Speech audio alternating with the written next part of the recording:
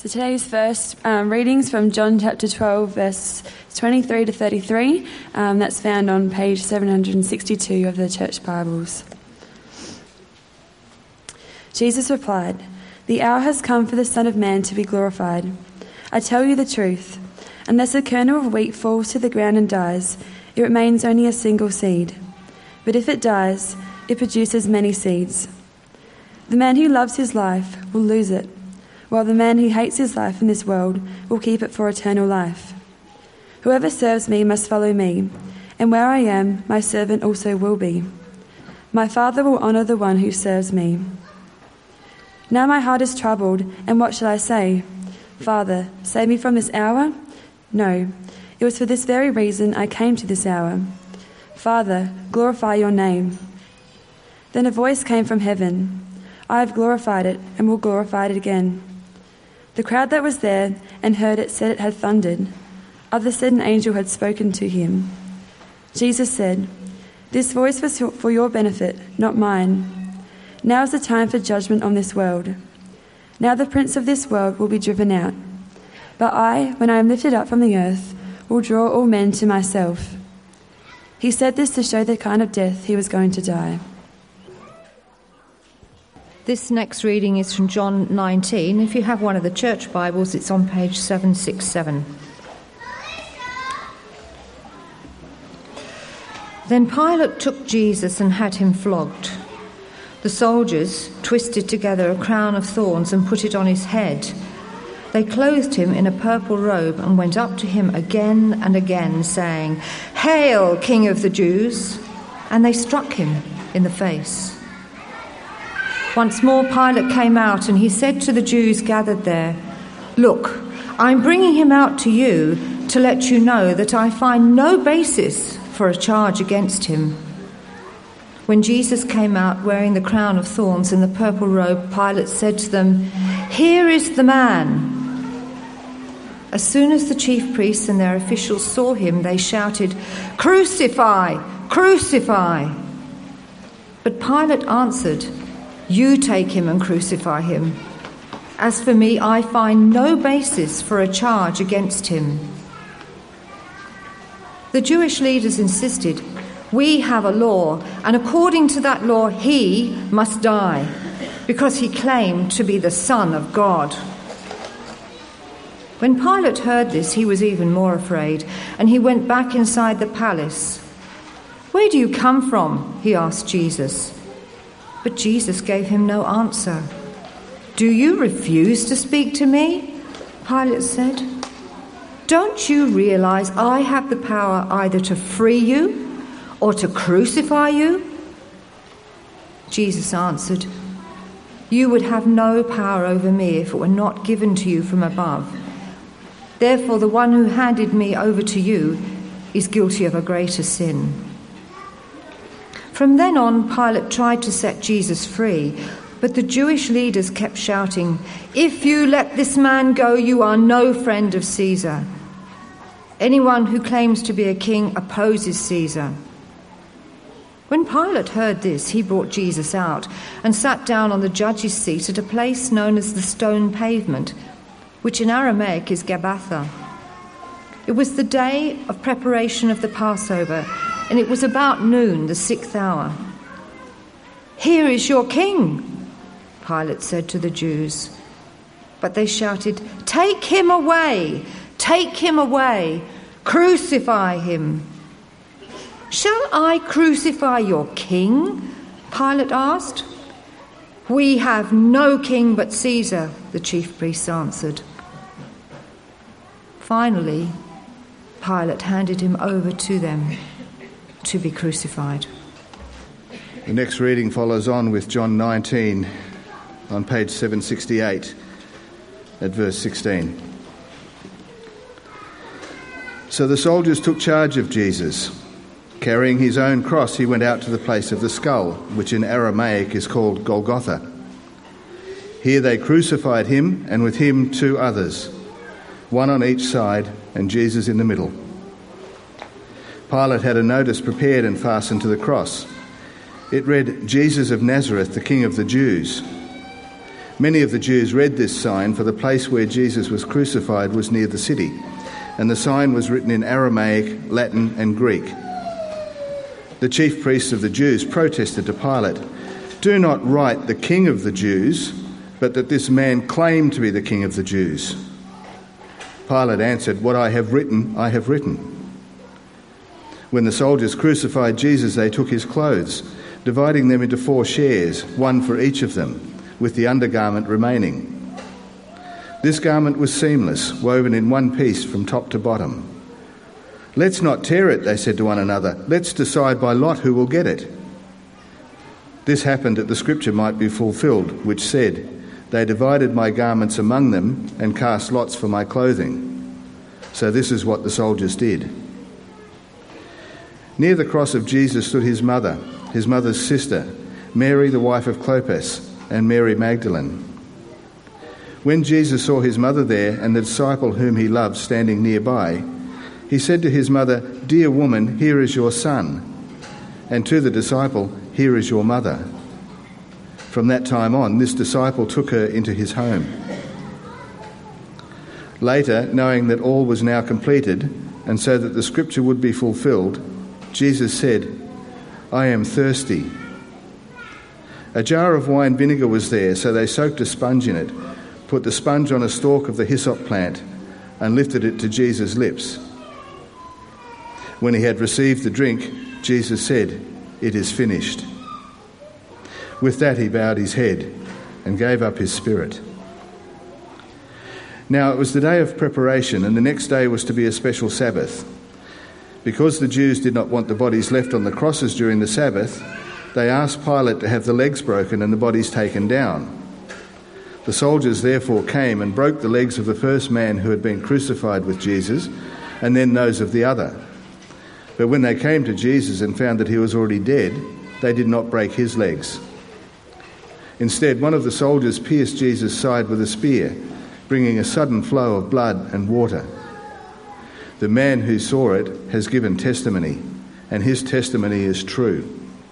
He knows he tells the truth, and he testifies so that you also may believe. These things happened so that the scripture would be fulfilled. Not one of his bones will be broken. And as another scripture says, they will look on the one they have pierced. Good morning, everybody. My name is Michael Sams. If I haven't met you before, I'm one of the pastors here. It's great to be with you to think about this extraordinary thing that Jesus has done. Let's do that together. Now, let me ask you, do you like finishing important goals? Yes?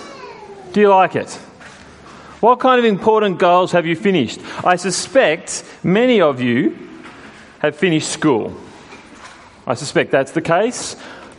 Am I right in saying that was an important goal that you really enjoyed finishing? Put up your hand if that's a yes. You can remember the joy in finishing school.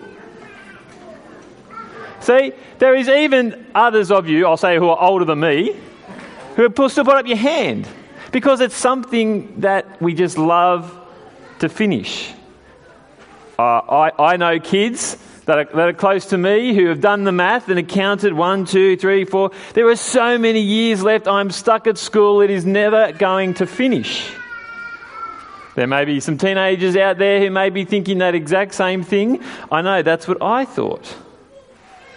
And so when we get to graduation, we love that finishing of that goal. Maybe it's like a building project that you just want finished. I know, maybe a house that is just being renovated and it's taking time and time, and you would just love to finish that important goal before winter and the rains come, if they come. See, we like finishing important goals, and that's what we see today on Good Friday, where Jesus says, "It is finished." And what we're going to do today, just for a few moments, is to consider, what did Jesus finish? Why is it important? Why does it actually matter? Wherever you are with God today, this is the point. This moment, when Jesus says it is finished, where if you are going to give him any sense of your time, if you're going to consider him for any moment, this is what he wants you to think about. If you're wrestling with what Christians believe and why they believe it, it's here where we see Jesus has done something at the cross, which means you don't. And for all of us, it's a great reminder in what Christians bring to God or don't bring to God. And to remind us again this Easter weekend. So what is finished? See, what is finished when Jesus dies? See, it looks to me like his opponents have won. And Jesus is at the mercy of others' actions. It kind of seems on the surface that that's what's going on. The Jewish leaders have finally got their man. He's at the whim of Pilate. Judas, who he had acted out for us earlier, betrayed him. All the way back in John, we see throughout that when Jesus started to make these claims about himself and who he was, the leaders riled against it and wanted to kill him. In chapter 5 of John's Gospel, in chapter 5, verse 18, Jesus calls God Father. The chief priests, they freak out. He's calling himself, he's saying he's equal to God, and so they want to kill him. In chapters 7, 19 and 30, and chapter 8, 37 and 40, Jesus says to them, I know you want to kill me. And then, after that great event that we actually looked at last week, where Lazarus rose from the dead, where Jesus brought his great friend back to life with the words, come out, Lazarus, they made plans to kill him. And here he is on a cross. He dies. It seems they're the victors. They could watch on with great delight. We got our man. We are victorious. There's great satisfaction to be had. But the thing is, with these records of the historically true events that are on the surface of this story, what lies behind them is profound spiritual reality. As actually what's going on while they did put Jesus there, he is behind it all. It's more than just, it is finished. You see, I think we can see when Jesus says it is finished, he's actually saying it is accomplished. What I have come to do, I have done. See, it's not like that picture there, the end of the road, and that's it. It's not like Jesus is thinking, well, my time's up. It's good while it's lasted. I've had a good 3 years and it's gone well. It's not a little bit like many of you, not me, but many of you are wanting to say, well, Port had 2 good years, but their time's up. It's not like that. He achieved something. This death wasn't a surprise. This death was no failure. This death did not require a change in plans. It didn't. Jesus didn't have to reassess and think, I've lost. They got me here. You see, the next thing that we see is not that it was the end of the road, but actually the opposite. He was in control. He was in control on the cross. Everything that is happening is on Jesus' terms. We see that in the words after he said it is finished. With that, he bowed his head and gave up his spirit. He bowed his head. We see through this passage, as things are taking place, Jesus is in control. He is the King of Kings, as it's ironically put above him. And he's the one doing. He's the one who is the subject of all the action that's taking place. He knew it was the end. He asked for drink. He drinks the vinegar. He said it is finished. And the key one on the screen, he gave up his spirit. Everything about Jesus, he has planned for this time and this moment. So much so that the whole of the scriptures are being fulfilled here as well. All of the Old Testament, why is it all there? You could sum it up in one sentence and say, to point us to Jesus. And so there are times throughout the Old Testament where it says things that are going to happen that Jesus fulfills. And he's done that throughout his ministry. And so it's no surprise on the cross that the one who is in control is fulfilling the scriptures. We see that in verse 23. When the soldiers crucified Jesus, they took his clothes, dividing them into 4 shares, one for each of them, with the undergarment remaining. This garment was seamless, woven in one piece from top to bottom. Let's not tear it, they said to one another. Let's decide by lot who will get it. This happened that the scripture might be fulfilled, which said, they divided my garments among them and cast lots for my clothing, in Psalm 22. A bit later on in verse 28, later, knowing all was now completed, and so that the scripture would be fulfilled, Jesus said, I am thirsty, from Psalm 69, and he drinks the wine vinegar. Jesus knows that everything is about this moment, and so he's pointing us back to what's said in the past and saying, I am fulfilling it. This is where I'm supposed to be. This isn't them winning. I had planned this way before the world existed. And here we are, and I'm fulfilling the Old Testament scriptures to show you once again. Even after his death, after he's given up his spirit, we read in verse 33, but when they came to Jesus and found that he was already dead, they did not break his legs. Instead, one of the soldiers pierced Jesus' side with a spear, bringing a sudden flow of blood and water. The man who saw it has given testimony, and his testimony is true. He knows that he tells the truth, and he testifies so that you also may believe. These things happen, in verse 36, so that the scripture would be fulfilled. Not one of his bones will be broken. And as another scripture says, they will look on the one they have pierced. See how profound it is that Jesus is not just at the end of the road. He is the King of Kings, Lord of all, in control. And he's still on the cross. He gave up his spirit for us. Jesus decided the moment of his death. While Judas has guilt all over his hands, Jesus was there. It was his plan. Judas can say he killed Jesus, but he willingly went. He willingly went to the cross. Jesus is not saying, well, I suppose now's the time I should give up my spirit. He did it. You see, one of the great eternal ironies is when Jesus is looking weak, when he's looking defeated, when he's looking to be exactly where his enemies wanted it to be, that's where he beats them.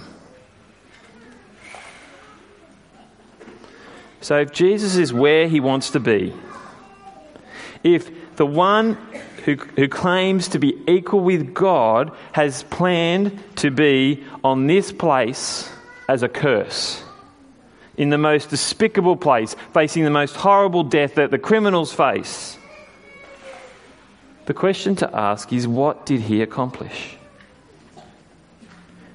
What did he accomplish? And that's what we see. We see Jesus, as we had right from the beginning when Steve has read to us that passage. Behold the Lamb of God who takes away the sins of the world. John chapter 1 verse 29.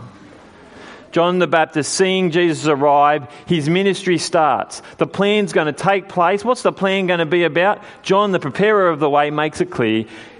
The Lamb of God is coming to take away the sins of the world. He's come. to deal with our problem. As we saw with the kids, our burden that cannot be carried by anyone else. No other God, no other human, not even all of us together. The burden is way too heavy. It is our sin. And Jesus is in that place at that time to take it away. He is our sacrifice. This strange idea of being a lamb is what God's people used to sacrifice to remind them that they had a problem that needed to be dealt with. And Jesus comes and he says, I am the full sacrificial solution to everything that you need. It's not, behold, the Lamb of God who takes away most of the sins of the world, so now you guys just pick up your burden a little bit and do lots of good as well to help. Behold the Lamb of God who takes away the sins of the world. He on the cross there points to the severity of our problem. And so we go back to those words. With that, he bowed his head and gave up his spirit. He died not because he's on the cross, but because he wanted to deal with your sins. He gave himself up in your place. He says it is finished because he has done it. He has given up himself for you in your place. We'll be reminded of that again a little bit later today when we have our last video and where Barabbas reflects on how Jesus took his place. Jesus wants to take your place. This is the message that we see at Easter. We see Jesus dying for us. Why is this so spectacularly significant for your life? Well, we need to consider our place. And the question that we need to ask, I think very simply is, are you finished? Are you finished coming to God on your terms? Coming to God with your own efforts?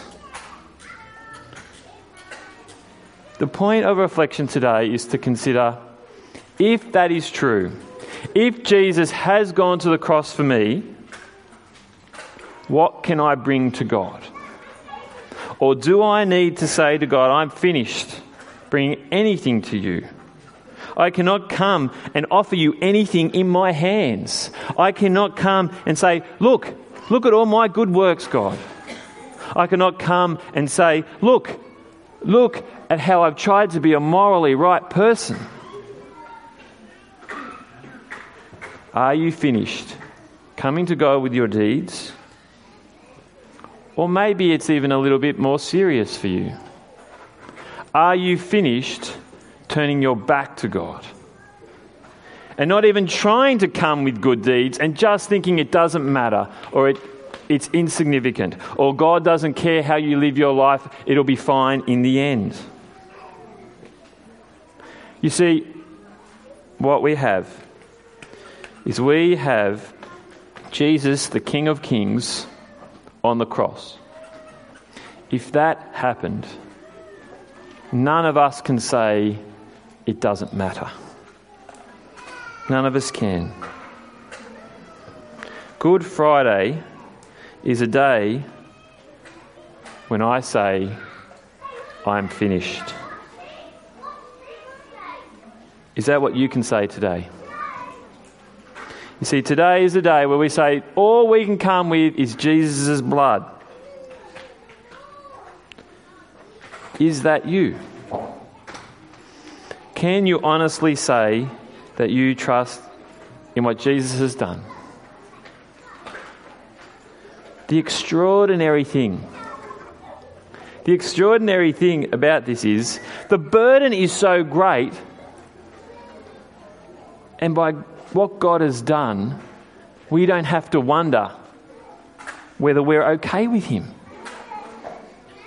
We can just come to him and know that he has dealt with it all.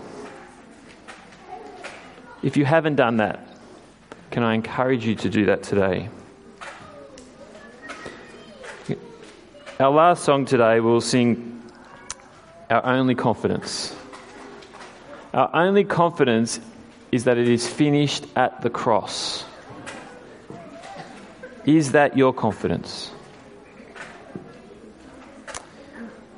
If today you've realised that it is, the best thing that you can do is not to walk out the door and then ignore. The best thing that you can do is to talk to your friends that are here, that come with you, to let us know so that we can help you understand more and more the joy that it is to know what Jesus has done for you. That's what we're on about at TNE. That's what we want to continue to do together. In a moment, I'm going to ask all of us just to grab the cards and fill them out. If you would like to find out more about what Jesus has done, we're really wanting to help people have a chance to wrestle with it, to talk about it. And we have our life course coming up. If you're interested in that, please tick that box. I'd love to read the Bible with someone who wants to wrestle with it. Reading the Bible with someone one-to-one. If you just love to wrestle with it more, please fill out a card. I'd love us all, whether you've been coming for a long time here as well, to write down your reflections on Good Friday now on the cards. If you can do that, that would be great. I'm going to give us a minute to do that, and then I'm going to pray.